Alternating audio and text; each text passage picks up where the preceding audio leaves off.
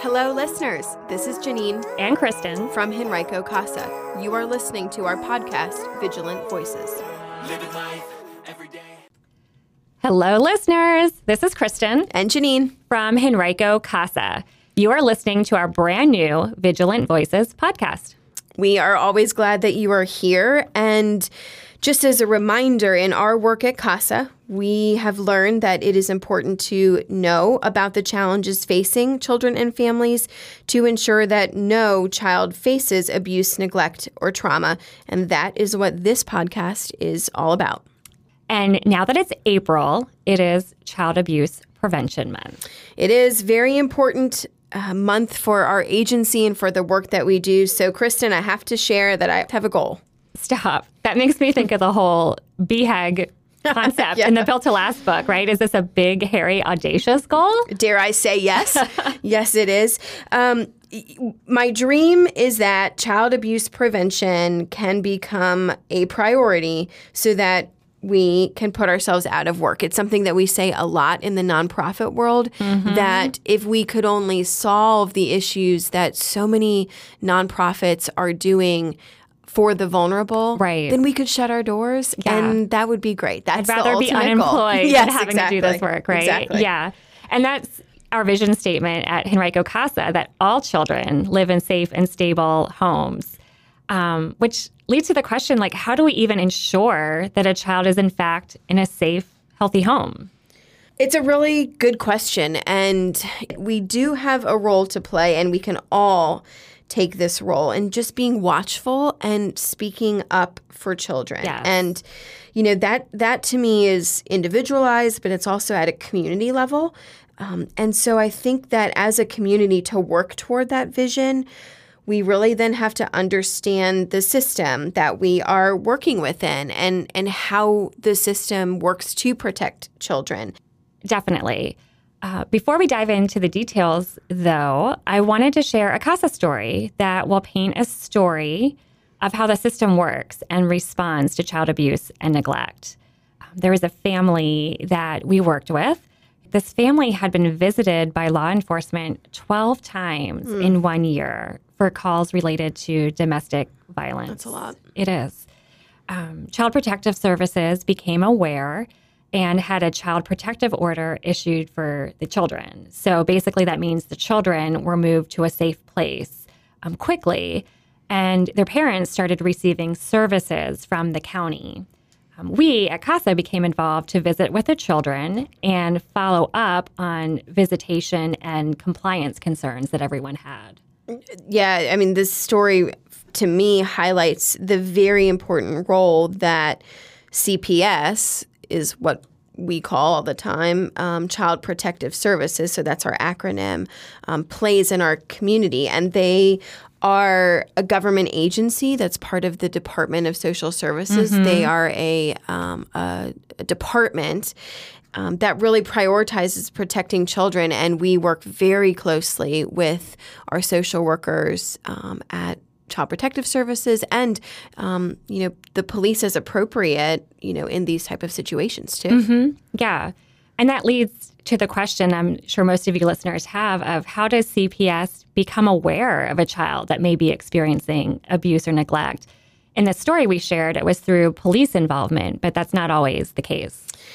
Right. And I think it's important for all of us to know that anyone can make a report to Child Protective Services. And it really is as simple as calling the hotline. And we will share information about that a little bit later, I think, in this conversation, but also in our show notes in terms of the actual phone number and ways to actually connect with them. Right. But what CPS is looking for when there's concerns for abuse and neglect is really three sort of very distinct types of abuse. Okay. And one is physical abuse. Which we kind of all think of. I think that's where we probably go first. But there's also sexual abuse, which we hear those stories. There's emotional abuse, which is just as detrimental to a child. And then there's this broad category of what we call neglect. So that's denying basic needs, medical care, shelter, food, But then there's also neglect of supervision or just abandonment of a child. So all of these types of abuse or neglect need to be reported to Child Protective Services. Right. And while suspected abuse can be reported by anyone, there are categories of professionals who are mandatory reporters, right? Which means they're required to report suspected abuse. And, teachers and doctors are examples because in theory, they're the safe adults who are most likely, more likely than most of us to observe signs of abuse. And they're observing those signs of abuse in a professional capacity. Exactly. And the what we call mandated reporting or mandated reporters are required by law to make a report when they have reasonable cause to suspect that a child is a victim of abuse or neglect. And CASA is also a mandated reporter, which is good because we have... We should be. Yeah. And we're there interacting with the children. So if we ever have a concern that we, are able but need to and are mandated to report.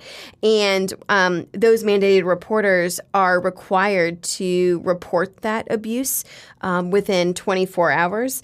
So there's very much an enforced sense of urgency. Yeah, and they're required to report suspected abuse, I think, which is important to note because you don't have to know for sure, right? That's where we lean on our the professionals and our social workers who are trained in this. Yeah, definitely. So, side note, listener, I don't know how many of you know this, but the history of this kind of concept of mandatory reporting is interesting to me. Child protective laws are actually relatively new in our country's history. It wasn't until the 60s and 70s that states and then the federal government put these mandatory reporting laws into place. It was a law called CAPTA that really was the first time that we had earmarked funds for a lot of different programs within the child welfare system, and mandated reporting was one of them. And it is interesting because there were long protections for animal rights before children. And I mean, I love animals. Right. Don't get me wrong on that. But it's a very interesting sort of study of our history of the progression of child abuse laws going back to child labor, orphanages. I mean, lots of different things that we felt differently about. Did children have rights? Sure. And that's definitely evolved, but it is still evolving. Okay. So a mandatory reporter or any of us reports suspected abuse, but then what? So, when CPS gets a call and concern, they go through what they call a screening process. And they're looking for a few things. And the first is, does the concern and report that is made fit that legal definition of abuse or neglect like we talked about. And if so, then it would move past the screening into what we would call either a family assessment or an investigation to learn a little bit more on what the concerns might be. Sure. Okay, so I guess we look at this kind of like an initial litmus test for, are there allegations that are valid? For instance, we might not like that we saw so-and-so raise their voice at their child in the parking lot, but if we called the hotline, that doesn't legally fit the definition of abuse, so there wouldn't be action taken. That's right. And again, this is where utmost respect to our colleagues in Child Protective Services.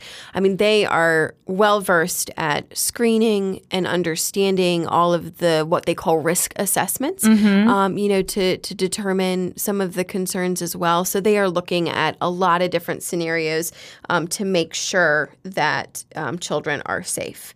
So after those reports come through, and if it moves forward in that screening process, then we have that investigation, and that's where CPS is really getting involved with the family. They're working to understand the needs, likely some of the issues, the extent of concerns of ongoing harm to the child. Okay, so assuming that abuse is confirmed, right, at this kind of stage, The next steps vary widely based on the circumstance. For instance, if the children are in immediate danger, CPS can file a motion in court for an emergency removal because it may be vital to remove the kids from the home for their own safety. Right. And in that scenario, children, could go to a variety of different places. Ideally, there's a relative, right? Whether it's a biological relative or maybe fictive kin. And what we mean by that is maybe a godparent who isn't necessarily related by blood, but they are absolutely integral, to that child's relationship with their family. Sure.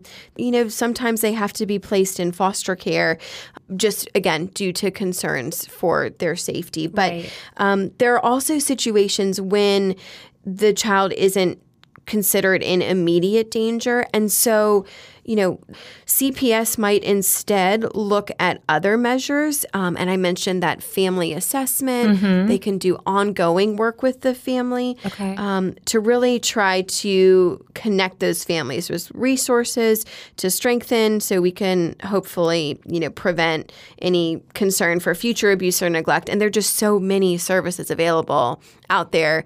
A lot of times we just have to make those connections because people don't know. You don't know until you need it, and then you're probably too overwhelmed to find it yourself. Family is so important. It provides vital connection and cultural identity for a child.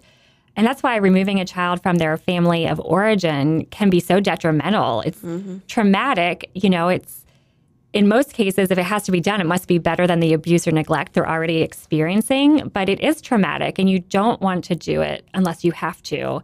And so if there's a way to strengthen a family, making sure a child is safe in their home, that's clearly ideal. Absolutely. And there is what we call now the Family First Prevention Services Act that was adopted officially in Virginia in 2018. So this was a federal law that Virginia adopted officially, has really put a lot of services in place in the last couple of years. But it's really providing what we call preventative or wraparound services to families more quickly and in advance to really try to mitigate that risk of removing children and placing them into foster care. Yeah. Okay, so keep us going through the process. Suspected abuse is reported and then passes through the initial screening and may be investigated. Explain where the court becomes involved. Right. So court... Okay, so is a phrase that we use. You can't see Janine, but she's doing air quotes around the court. Yes, court. Yeah, okay. Is a phrase that we use for a series of hearings related to a matter. So we're talking about it in a collective way. So child protective cases and children that are involved in the child welfare system are legally civil matters. Right. Okay. And where, as opposed to criminal, I guess. Yes, we should explain, I mean there can be criminal proceedings parallel to the civil. Exactly. Right, but it is separate to what we're doing here. And so, we talk a lot about what we do in Henrico County, which is outside of Richmond. And the cases that we see are in what we call our juvenile and domestic relations court. So those are specific to children, families, domestic type of issues. So when a case goes to court, the judges need a lot of information. So information is presented from social services, from CASA, from attorneys. And the judge uses that information to then make various decisions. The parents have an opportunity through their counsel to respond, to the concerns and allegations. And then the judge makes those decisions, but also sort of helps, a case plan come forward with the Department of Social Services to determine where to go on that.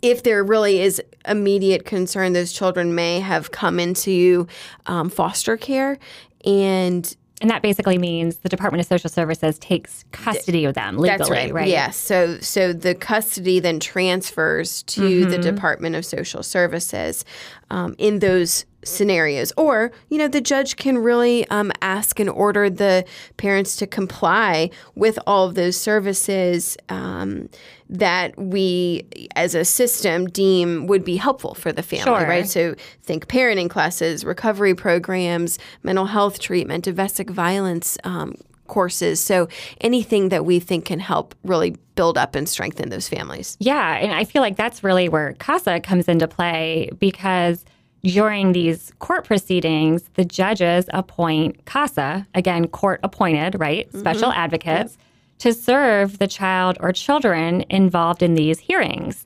And the CASA is a safe adult who's present for the child, but is also assisting this entire court process by gathering and providing information that the judge wouldn't have otherwise.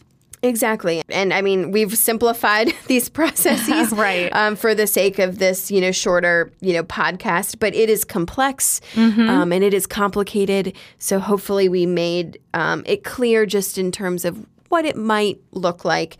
But there is just generally so much to be weighed when we consider what is in the best interest of a child. Without a doubt, there's so much to be weighed. But picking up on our story where it left off, CPS had referred the parents to attend parenting support groups and to complete mental health evaluations. So those are examples, right, of the types of services you were talking about. And the CASA volunteer monitored compliance with these orders and also spent a lot of time with these kids. And so the CASA met with the children separately, with the mother, and then met with them with the father to see how they interacted with each parent, right? Because kids can be totally different depending on who they're with. Right. The CASA also helped the children maintain relationships with extended family members, which in this case turned out to be vital for their well-being. This is really horrible to share, but in a kind of shocking turn of events, the father actually died of an overdose while we were working through I remember this one. this case. And the mother and children were present when this happened. I remember this, yeah. Yeah, This so was hard. But CASA's knowledge of the family really helped the court quickly connect with other family members, because we knew who those other family members were and who the kids were comfortable with. And so that extended family was able to very quickly assume custody of the children. We don't want any children to live through something like this, but when they do, it's so important to quickly resolve and get them in a safe place. So now both of these kids are living with a loving family member, and they have adults looking out for them, making sure that they have maintained a strong sibling bond. Yeah, this was a really complicated and unfortunate family situation that, no one was expecting, because we were so proud of the father who was working so diligently on improving. Yes, right? and his substance abuse struggles, and so it really was heartbreaking. But to your point, I love that we knew the family, understood the needs of the children, and understood where those bonds were with other extended family, because now at least, the children are in a safe environment. They have a strong support system that is going to help them deal with some very difficult, issues that they need to process, but that will then set them up for success in the future. Right, which is so important. Those sweet kids, I just,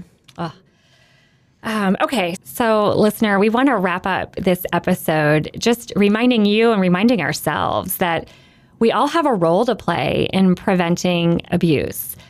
We should all report our suspicions and then let the professionals take over, because hopefully you're walking away from this episode knowing there is a system in place and there are steps and processes and it takes a little time, which is frustrating to all of us because we want things resolved right away. But there are steps that these kids will go through, and their best interest will be considered. So our call to action this week is simply for everyone to learn Virginia's child abuse hotline. We have it listed in the show notes, so look it over. And if you're not into memorizing numbers, that's okay. You at least know that there is one and that it exists, and you can look it up if you ever need it. Exactly. And this goes back to what we mentioned at the beginning of the, big, hairy, audacious goal here of prevention. And so we can all play a part And so be a voice for a child. If you have concerns, report what you are concerned about to make sure that we are keeping our children and our community safe. Yeah, without a doubt. And I want to add that, you may be interested in using your voice in a more formal way. And so at CASA, we are always looking for more volunteer advocates because unfortunately we have a growing list of children who are being appointed to us by Henrico's judges. And these are children who have already gone through this process, right? They've been identified as experiencing possible abuse or neglect. They are involved in a court hearing. And they do need a safe adult to be speaking up for them. And if you're listening further outside of the greater Richmond area, CASA is all over the country. Yeah. So Google, look it up, learn more about maybe what your local area might have. But for those in the Henrico area of greater Richmond, more information is available on our website at www.henricocasa.org.